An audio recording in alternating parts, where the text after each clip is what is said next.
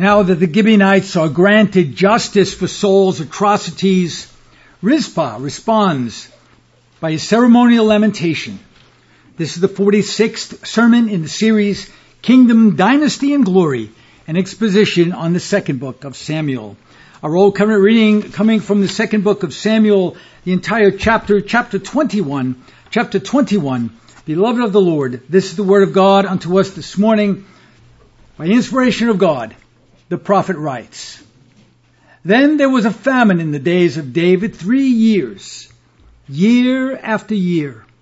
And David inquired of the Lord, and the Lord answered, It is for Saul and for his bloody house, because he slew the Gibeonites. And the king called the Gibeonites and said unto them, Now the Gibeonites were not of the children of Israel, but of the remnant of the Amorites. And the children of Israel had sworn unto them, and Saul sought to slay them in his zeal to the children of Israel and Judah. Wherefore David said unto the Gibeonites, What shall I do for you? And wherewith shall I make the atonement, that ye may bless the inheritance of the Lord? And the Gibeonites said unto him, We will have no silver nor gold of Saul, nor of his house. Neither for us shalt thou kill any man in Israel. And he said, What ye shall say, and what will I do for you? And they answered the king, The man that consumed us, and that devised against us, that we should be destroyed from remaining in any of the coasts of Israel, let 7 men of his sons be delivered unto us, and we will hang them up unto the Lord in Gibeah of Saul. And the Lord did choose. And the king said, I will give them. But the king spared Mephibosheth, the son of Jonathan, the son of Saul, because of the Lord's oath that was between them, between David and Jonathan, the son of Saul. But the king took the 2 sons of Rizpah, the daughter of Ahi, whom she bare unto Saul, Armoni and Mephibosheth, and the 5 sons of Michal, the daughter of Saul, whom she brought up for Adriel, the son of Barzillai, the Metholite. And he delivered them into the hands of the Gibeonites, and they hanged them in the hill before the Lord. And they fell all 7 together and were put to death in the days of harvest, in the first days in the beginning of the barley harvest. And Rizpah, the daughter of Ahi, took sackcloth and spread it for her upon the rock from the beginning of the harvest until water dropped upon them out of heaven, and suffered neither the birds of the air to rest on them by day, nor the beasts of the field by night.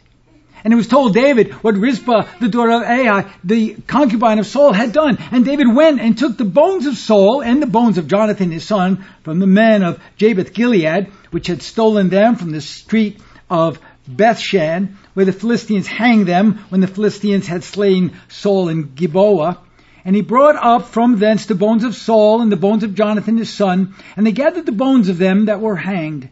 And the bones of Saul and Jonathan his son buried they in the country of Benjamin, in Zephath, in the sepulchre of Kish his father.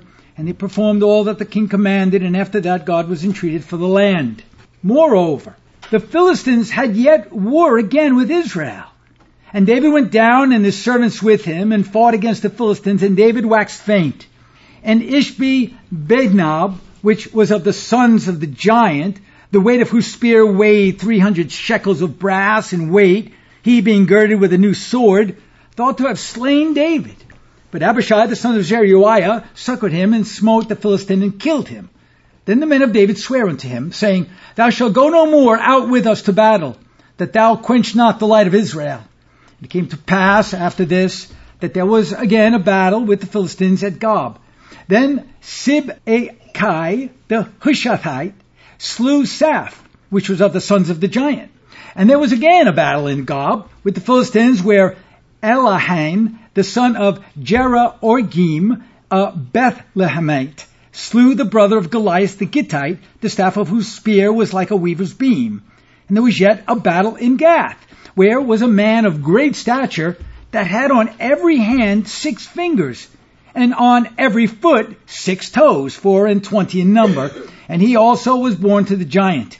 And when he had defied Israel, Jonathan, the son of Shimeah, the brother of David, slew him. These 4 were born to the giant in Gath, and fell by the hand of David, and by the hand of his servants. Paul, writing to the church at Rome, Romans in chapter 8, beginning in verse 31 through verse 39, the end of the chapter, by the same Spirit, the apostle says this: "What shall we then say to these things? If God be for us, who can be against us? He that spared not his own Son, but delivered him up for us all, how shall he not with him also freely give us all things? Who shall lay anything to the charge of God's elect? It is God that justifieth. Who is he that condemneth? It is Christ that died, yea, rather, that is risen again, who is even at the right hand of God, who maketh also intercession for us. Who shall separate us from the love of Christ? Shall tribulation or distress or persecution or famine or nakedness or peril or sword? As it is written, for thy sake we are killed all the day long. We are accounted as sheep for the slaughter. Nay, in all these things we are more than conquerors through him that loved us. For I am persuaded that neither death, nor life, nor angels, nor principalities, nor powers, nor things present, nor things to come, nor height, nor depth, nor any other creature shall be able to separate us from the love of God, which is in Christ Jesus, our Lord." Thus far as the reading of God's most holy, inerrant, and finally authoritative word. The grass withers, the flower thereof fades away, but the word of God stands forever. And by his holy word is the gospel presented unto us again this day. As we have already learned, whenever the future generations of evil men continue in the wickedness of their father and the wicked deeds of their predecessors, they are then to be held accountable before the bar of God's justice. It doesn't matter how long they were able to get away with these evil deeds. God eventually catches up with the evil deeds. He eventually catches up with the wickedness of these men, and he then holds them accountable. This was the situation in the case of Saul's grandsons. They had continued in the idolatrous practices of their grandfather, and they refused to repent. Now it seems as if they were even guilty of the murderous disposition of their grandfather Saul as well. Not only were they practicing the idolatry, but they were practicing a murderous intent. And it was for these sins that they had continued in that made them guilty before the bar of God's justice.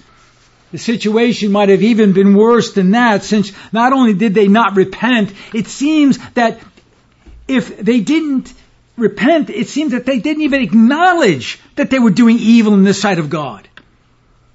They thought that maybe everything was fine, that this was normal for them. And yet we must conclude that even though they might have thought these things were normal or that they didn't repent, they knew better. These sons and grandsons of Saul, they knew better. Being members of the nation of Israel and familiar with both the laws of Yahweh and the history of their grandfather's evil deeds, they should have known better. But they suppressed that. They continue in their idolatry. They continued in their murderous intentions. And while this great evil was kept secret from David, for all these years, it was kept secret from David. It was not hidden from the eye of God. The first lesson is that, very simply put, God sees everything. God sees everything, and he judges everything throughout all generations. And this is why it is so important to do everything in one's power to train the children in the fear and the admonition of the Lord. You young people know this and know this well. God sees everything. Even though you might be hiding from mommy, and even though you might be hiding from daddy and doing things that you know are not right, God sees everything. And God remembers everything.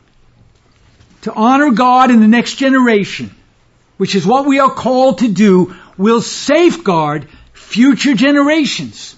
If there is to be a continuity of obedience, a continuity and a generational fidelity, we must continue to admonish our children. It took the sending of a 3-year famine to waken David to the situation which God wanted ended. The second lesson is very simple as well. God will reveal his will to his people in his own time. For whatever reason, God waits 3 years to reveal that there was a problem that was not rectified. And yet, he does finally reveal it to David. So just because something is hidden today, it does not mean that it will not be looked at by God in the future. Just because it is hidden today doesn't mean that it will be hidden tomorrow. Solomon understood this. Perhaps he was even musing upon the situation with his own father. For even now, he's an adult. Musing upon these things, he writes later on, because sentence against an evil work is not executed speedily, therefore the heart of the sons of men is fully set in them to do evil. These sons and grandsons of Saul had not been repenting because they thought that because the sentence was not executed speedily by God, that God had forgotten. But God does not forget. So just because something is hidden today doesn't mean that it will be hidden tomorrow or the next day. The Bible tells us very clearly your sin will find you out. Eventually your sin will find you out. God waited for 2 generations to pass sentence, a whole 2 generations. By His mercy, however, God opens our eyes to various situations as He did for David, as He sees fit, so that our response will be according to His perfect timing. To see sin as a mercy of God is really the grace of God. It is the mercy of God. As we examine ourselves, it is the mercy of God. To acknowledge our sin, to confess our sin, it is only by the grace of God. And remember the progression of repentance. First and foremost, we have to see sin, the sight of sin. Once we see it, we must, if it is true mercy, if it is by the grace of God opening our eyes to the sin, then we will sorrow for it, we will confess it, we will be shamed for it, we will begin to hate it, and then we will turn from it. So when God opens our eyes and we see our sin, it is a sheer mercy of God. The Lord awakened David to the fact that the family of Saul was continuing in their pursuit of other gods and their murderous affections. And that leads us to consider a third lesson. Knowing the wickedness of Saul and his evil deeds against God and his covenant heritage, in addition to his destruction by God's hand through the Philistines, this should have given these grandsons a moment of pause to consider their own evil ways. My grandfather was just slain by the hand of God through the Philistines. Maybe I should look at my own self. And once again, they were obviously not willing to consider the history of their own tribe, the Benjamites, and the history of their own grandfather, Saul. Perhaps, as so many people today think, that they could hide from God, they could fool God, or that they were wiser than God. You know, a lot of people today, they think they're wiser than God. Oh, I know God says this, but I'm going to do that because I think I'm able to do that. Because God doesn't really mind if I tweak the Bible a little bit. One of the most potent admonitions by the Scripture through the Apostle Paul is the commandment for self-examination. The Apostle Paul told the church at Corinth in his second epistle to the Corinthians in chapter 13 verse 5, he says very clearly, examine yourselves. Examine yourselves, whether ye be in the faith. Prove your own selves. Know ye not your own selves, how that Jesus Christ is in you, except ye be reprobates? He's telling these people who are already professing Christianity, had a testimony that they were following Christ, that they still should be examining themselves, just in case they were still blinded by their own sins and their own wicked intentions. Even David, you think about David. Glorious David, a man after God's own heart, the king of Israel, taken from nothing so that he might become everything. He even asks for constant oversight by God to be examined of God. Notice what he says in Psalm 26:2. Examine me, O Lord. And it's interesting here because he uses the word Yahweh. Examine me, Yahweh. He speaks of him in a very personal way as the covenant God. I am under thy covenant, O Lord. Examine me, O Lord, and prove me. Try my reins and my heart. The man wanted to be exposed. He didn't want to hide. Here's David, the king of Israel, wanted to be exposed so that he would not fall to his own evil intentions. And so the question might be asked, why would these God-fearing men ask to be examined? If they were God-fearing, why would they ask to be examined? Well, because, simply put, they understood the deceptive nature of their own heart and mind. The worst deception is self-deception. To be self-deceived is the worst kind of deception. They knew that in and of themselves, as a result of the natural blindness of their own heart, they were not able to police themselves truthfully. And so godly men, and it's true about the fact that only godly men are going to ask God in His mercy to examine them, so that they might examine themselves in light of God's truth. You see, God had given Saul's grandsons plenty of time to consider their ways. He even gave them the history behind their grandfather to consider what happened to Saul, so that they would not repeat the very same wickedness that their grandfather had done. The time that God gave to them was expressly for self-examination, but they failed to look deeply into their own motives and practices. They rather continued in their evil. Perhaps they thought that God didn't see or wouldn't take them to task, but again, they were dreadfully wrong. As it is always with the wicked, they were deceived. God sees everything, and because He sees everything, because He's just, because He's righteous, because He wants to see justice, He weighs all actions in the balance of His just law. His deeds are just, and He brings judgment on the wicked. And again, I remind each and every one of us, that we have 3 areas of our lives that we live in. 3 areas. Each and every one of us lives in our 3 areas of life. Our public life, how people see us out there. Our private life, with our wives, our children, our husbands, our immediate family. And then there's that secret life. That life that you live in secret, in the closet, when no one's looking. That you think you can get away with things. That's the place that needs to be cleaned out. That's the place that needs to be examined. That secret life where the sin festers because you don't think that God sees, or you think that you won't be found out. That's what needs to be examined. And so in an obedient move, David obeys God's command and gives the charge of a just restitution to the offended party, the Gibeonites, and as a result, the 7 grandsons are chosen and hanged. 5 from Michal's adopted sons, 2 from Rizpah, Saul's concubine wife. But David spares Mephibosheth as a result of his covenant promise with Jonathan before God. And this was only right, since David had sworn a covenant oath to spare Jonathan's son, Saul's grandson Mephibosheth, even though there's another Mephibosheth stated, that's not the same Mephibosheth. So David is going to adhere to his promise to his beloved Jonathan. David's word was his bond. In verse 10, we see recorded for us Rizpah's grief over this troubling situation. Notice verse 10. And Rizpah, the daughter of Ai, took sackcloth and spread it for her upon the rock from the beginning of harvest until water dropped upon them out of heaven, and suffered neither the birds of the air to rest on them by day, nor the beasts of the field by night. A very curious action by this woman. Very curious response. What is most glaring is that we read no response from Michal over the execution of her adopted sons. Whether or not Michal was deeply troubled or not, we're not told. What we are told, however, is how Rizpah responded. God draws our attention to this woman almost as if to draw our attention away from Michal, who really, we don't read anything of her grief. It seems that in her grief, Rizpah took sackcloth, which was, of course, customary.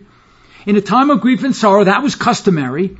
And she goes to the hill where these sons, these actually grandsons, where these grandsons of Saul were hanged, and encamps there upon a rock. Now, public hanging upon a tree, and then afterwards displaying the rotting bodies for all to witness, served as a warning to others. Because cursed was everyone that hanged on a tree. And these 7 were cursed of God. They were hung on a tree. In this case, it served as a warning against idolatry and the murderous practices associated with it. But it also served as a warning to fathers who would not admonish their sons to walk in the ways of righteousness rather than in the ways of wickedness. So this was a public expression of God's judgment upon a generation that had gone astray. But what is so curious here is that Rizpah did not wear the sackcloth, as one might suppose in a time of mourning, but rather she spreads it upon a rock while gazing at these dead carcasses. And if that means anything, and we know there's so many types and figures in Scripture, but if that means anything, Could the rock symbolize Christ? We know that Christ is likened to the rock. Could that rock symbolize Christ, who, for these 7 individuals, he, the Christ, became the stone of stumbling and a rock of offense? And he is the responsible party for the condemnation of these idolatrous men.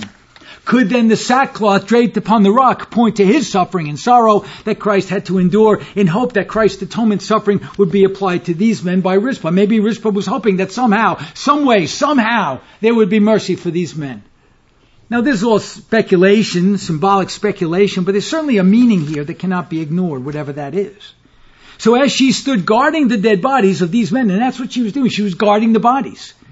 We are told that she would not allow the birds to rest upon them, since the only reason for the birds to descend upon the dead carcasses was to violate them, to dishonor them. These are no doubt vultures who waited for men to fall dead either in the battlefield or by execution, and she did not want that dishonoring on these men. So in honor of her sons, and the adopted sons of Michal, Rizpah would not allow such an offense. Now we're also told that if any larger animal in the evening sought to ravage the carcasses, she would shoo them away as well. And she persisted in this vigil throughout the barley harvest until the rains came, as a testimony of her love, sorrow, and her honoring of the dead. Now, as with every situation recorded in Scripture, this too has an interesting spiritual parallel. We read almost the same thing in Genesis chapter 15. In Genesis chapter 15, verse 1 and following, this is what we read. After these things, the word of the Lord came unto Abram, not yet Abraham, but Abram in a vision, saying, Fear not, Abram, I am thy shield and thy exceeding great reward. And Abram said, Lord God, what wilt thou give me, seeing I go childless, and the steward of my house is this Eliezer of Damascus? And Abram said, Behold, to me thou hast given no seed, and lo, one born in my house is mine heir. And behold, the word of the Lord came unto him, saying, This shall not be thine heir, but he shall come forth out of thine own bowels shall be thine heir. And he brought him forth abroad, and said, Look now toward heaven, and tell the stars, if thou be able to number them. And he said unto him, So shall thy seed be. And he believed in the Lord, and he counted it to him for righteousness. And he said unto him, I am the Lord that brought thee out of the Ur of the Chaldees, to give thee this land to inherit it. And he said, Lord God, whereby shall I know that I shall inherit it? So now Abram is asking, how do I know? How are you going to solidify, verify your promise? And he said unto him, the Lord said unto Abram, Take me an heifer of 3 years old, and a she-goat of 3 years old, and a ram of 3 years old, and a turtle dove, and a young pigeon. And he took unto him all these, and divided them in the midst, and laid each piece one against another, but the birds he divided he not. And when the fowls came down upon the carcasses, Abram drove them away. The same thing that Rizpah is doing. Now consider the strange event here.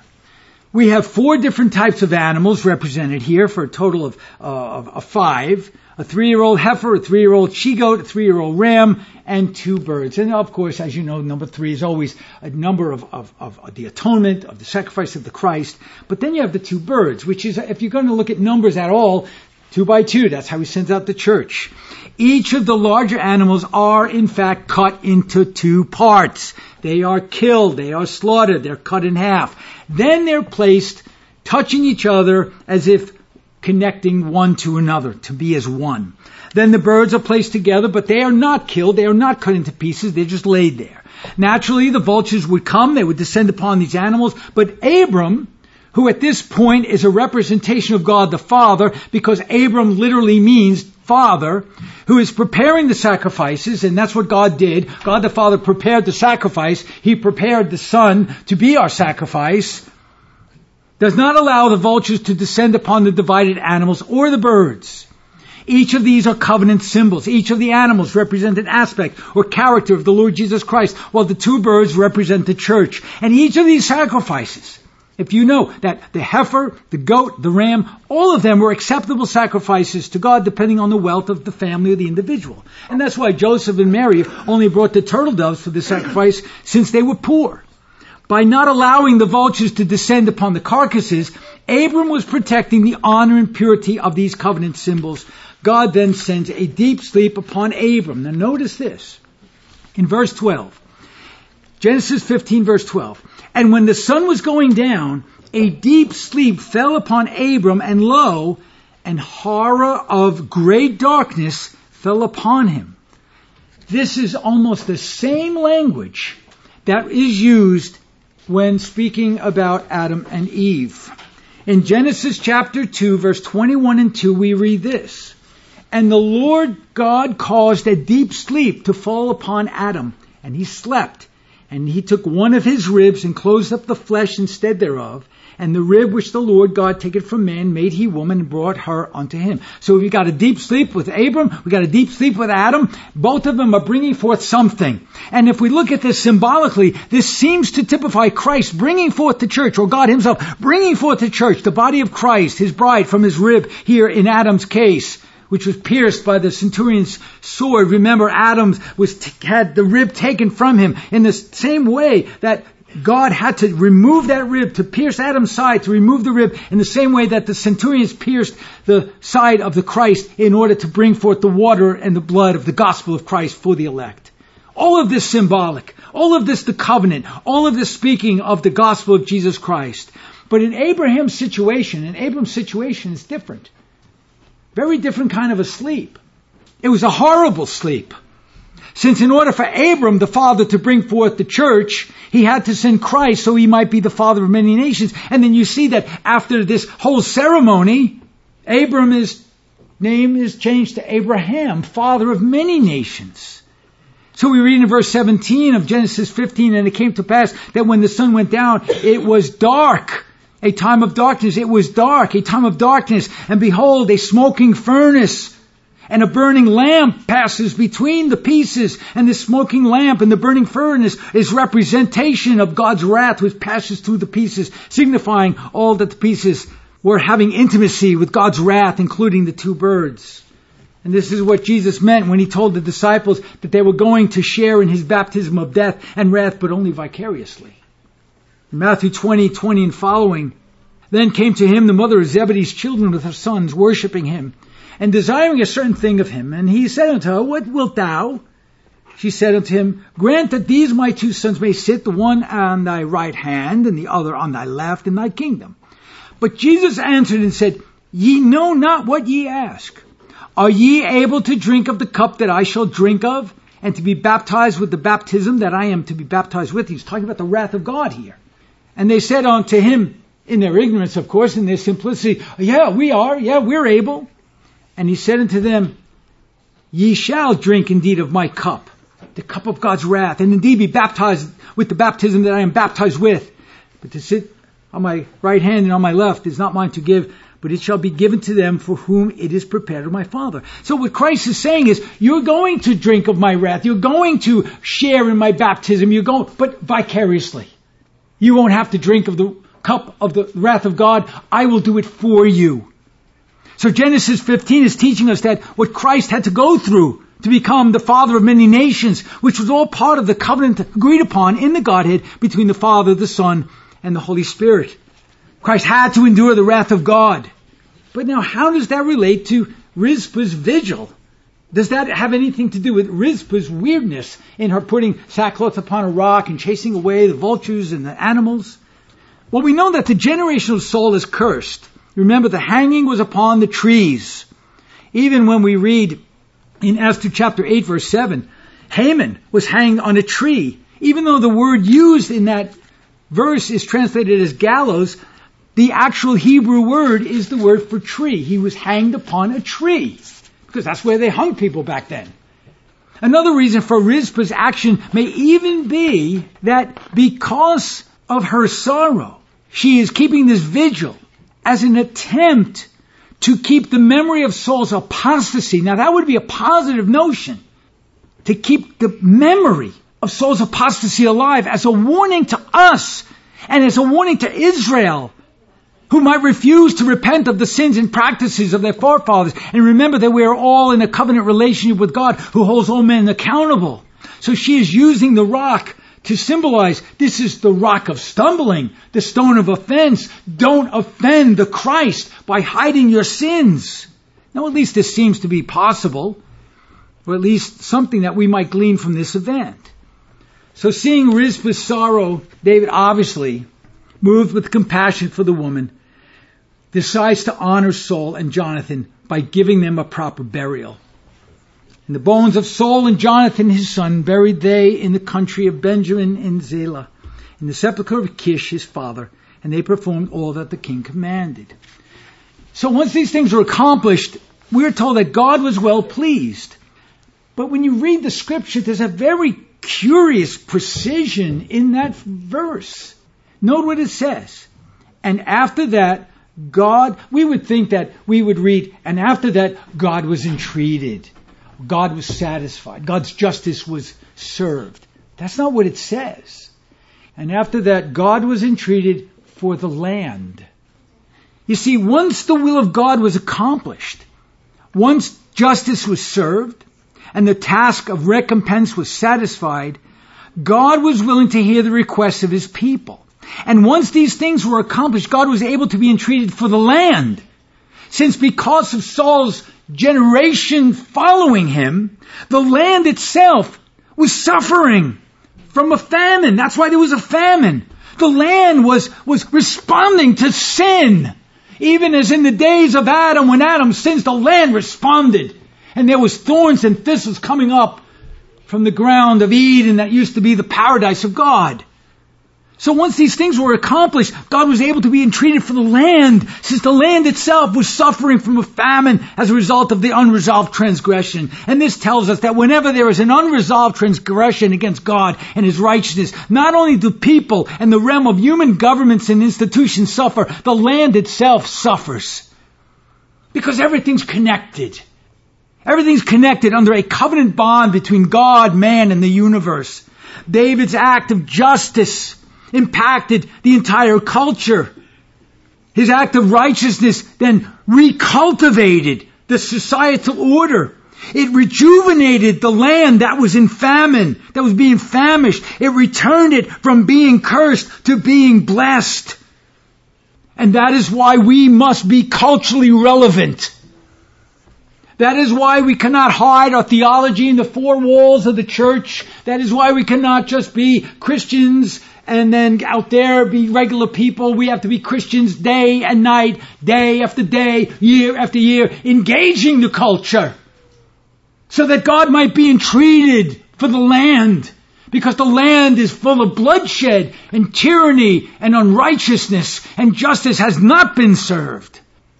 But it is the body of Christ that is called to bring about the Word of God, to impress upon the consciences of men, so that the land might be entreated and God might be well pleased.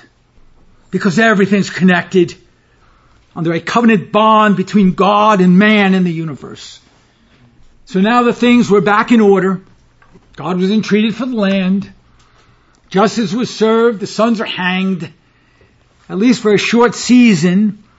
God, poor David, God arranges yet another confrontation with Israel's arch enemy, the nation of the Philistines. Now, one thing that should be pointed out is that it seems as if the Philistines did not attack while the famine was raging. That was just a mercy of God. You would think that is only because God is orchestrating, as we saw last time, providentially orchestrating all things to teach lessons. So while the famine was raging, the Philistines were not attacking. It appears that God was waiting to move the Philistines to fight until Israel was in a stronger position to be victorious. It may be even that God was testing Israel. While the famine was raging, perhaps God was even testing Israel to see if they would do the hard thing in avenging the Gibeonites. This was the hard thing. You're going to go to the generations of Saul, and you're going to say, you know what?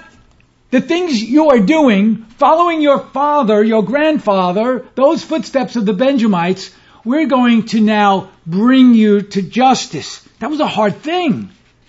David is being asked to do the hard thing. And yet David doesn't miss a beat. If Israel obeyed, he knew things would go well against the Philistines. If they refused to do the hard things, things would turn out badly. And this teaches us another lesson. Whenever we are faced with hard decisions, we ought to think heavily upon them so as to not shirk back and shrink back from making the right move Godward. You know, God is going to give us hard decisions to make. But we need to make the right decision. I don't care how hard they are. We need to make the right decision. We need to follow God's word. If we respond rightly, things will go well. If we don't shrink back from our responsibility to do the right thing, as hard as that right thing may be. Disciplining our children. That shouldn't be that hard. It may hurt a little while, but it'll hurt you a whole lot more if you don't discipline. At least in the end. And then you'll be the Saul's grandsons. You'll be like that generation of reprobates. And that's not what we want. We must do the hard thing. And believe me, in your lives, you know there has been hard things that you had to deal with. I know in my life there was. But if we respond rightly, things will go well. God has promised it. Even though we had to make hard choices. But even though David did the right thing, at this time in his life, he is growing weary. We read this in verse 15. Moreover, the Philistines had yet war again with Israel, and David went down and the servants with him and fought against the Philistines, and David waxed faint. We never really read that before. Here is the giant killer. The killer of giants. The killer of lions and bears with his bare hands. And now we read, he goes into the army, he's waxing faint. But this is natural. He's older now. He had many years of fighting. He had been through many years of hardship. Think about the stress. More than even a man could naturally endure. He had borne the hardship of his sin over many years, which resulted in the death of his sons, a rebellious people against him, a breaking up of the nation, a famine now that lasted 3 years. And if we look at David's life, we see a man who's tragic. And yet, at the same time, we look at David's life and here's a man most glorious. A life of tragedy and glory. But that's the way things are. When the Philistines attack, David is there on the front lines like a good king should be. He learned his lesson. Because the last time where he was supposed to be, he wasn't, and that's when all the problems began. And yet, on the front lines, the flesh was weary, spirit willing, he is weak.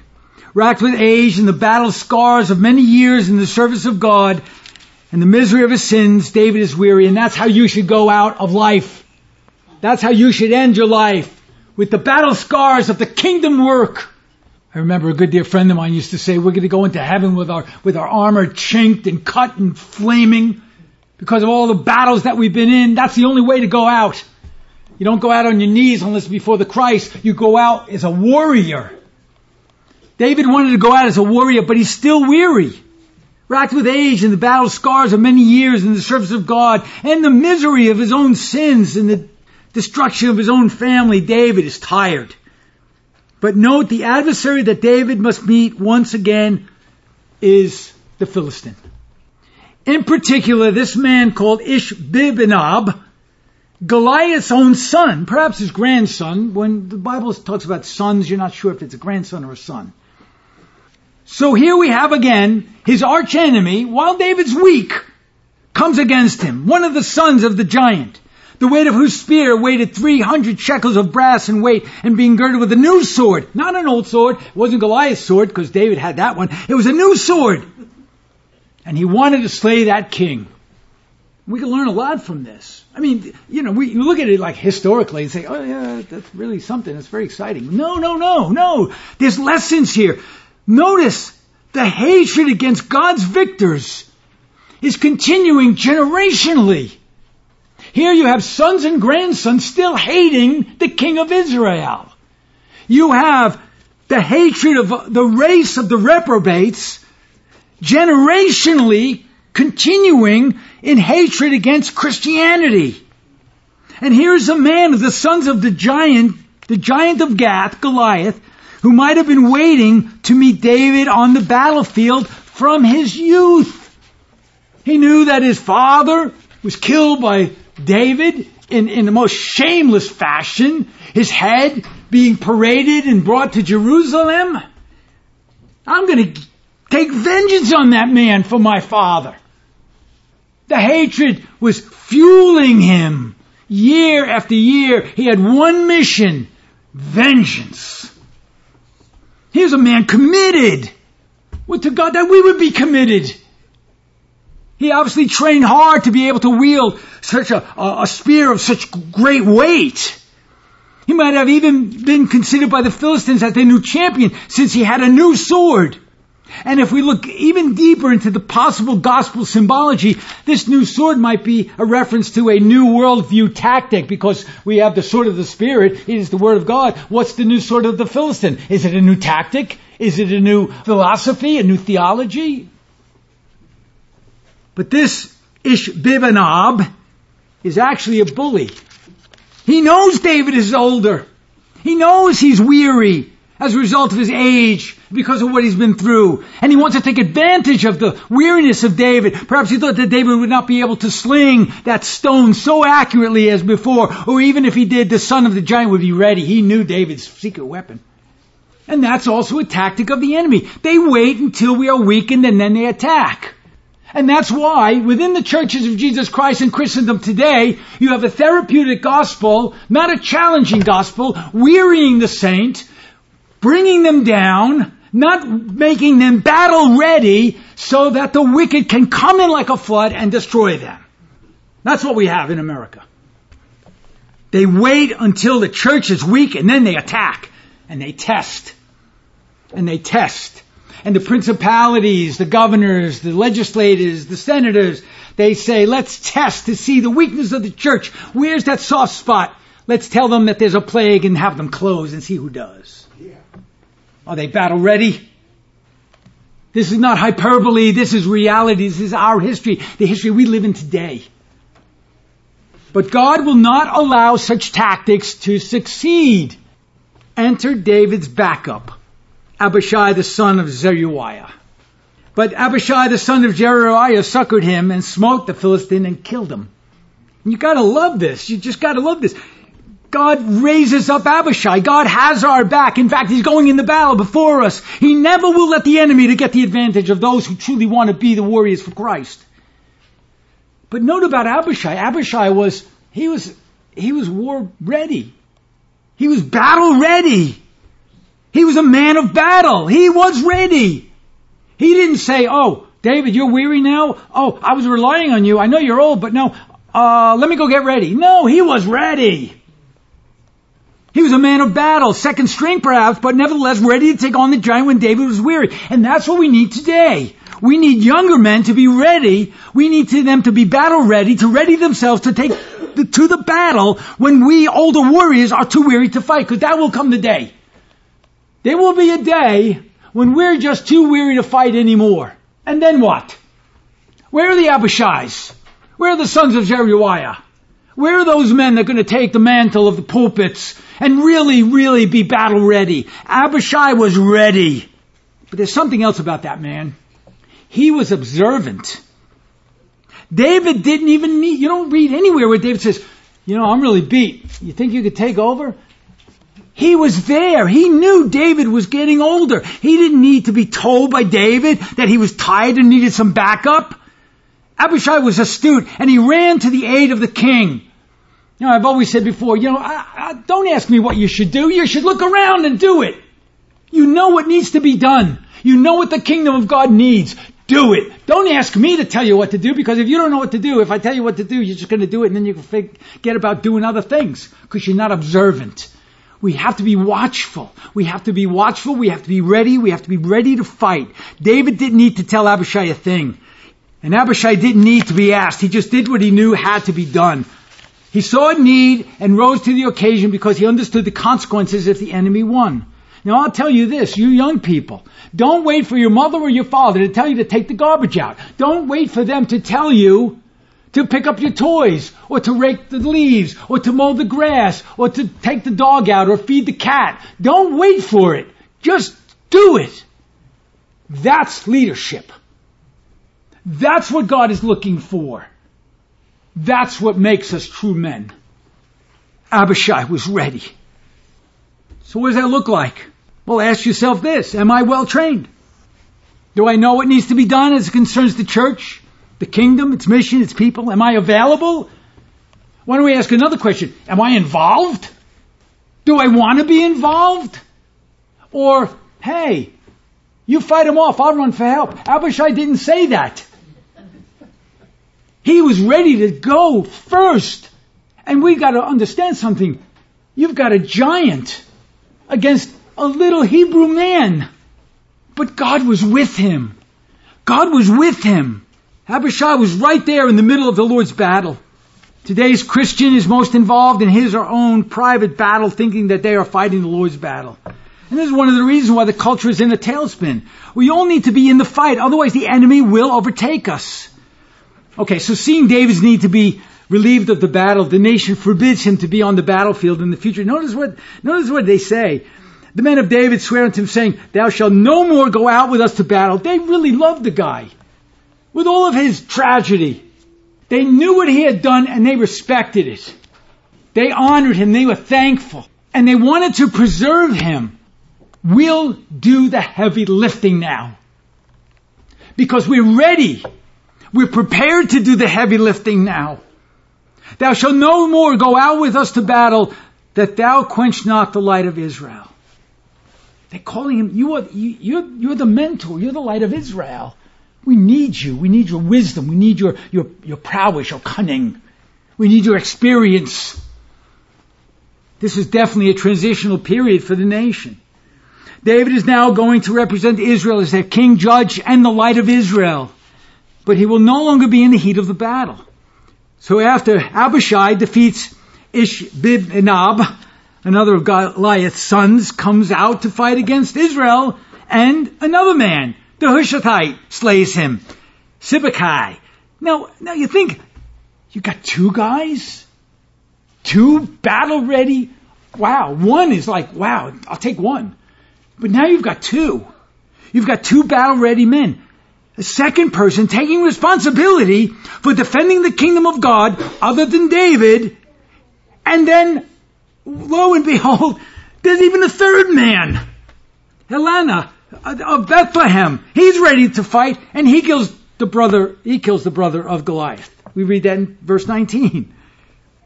You've got men battle ready.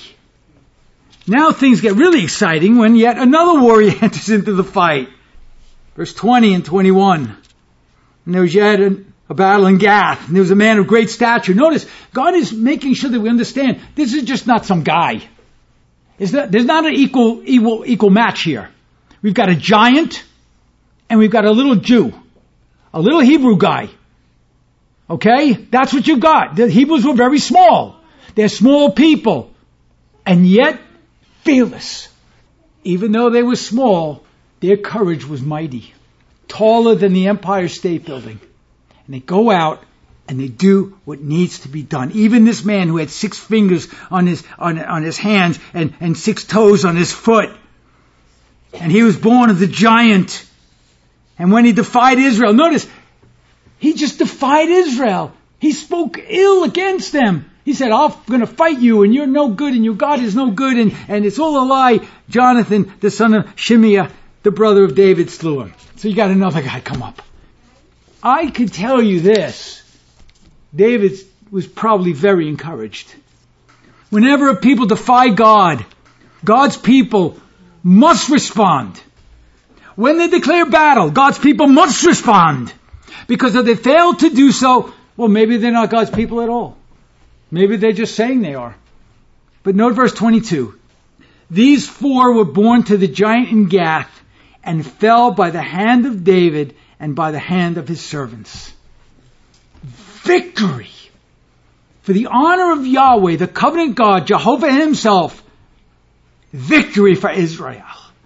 God tells us that these men were giants in the same way as the reprobate often present themselves as giants.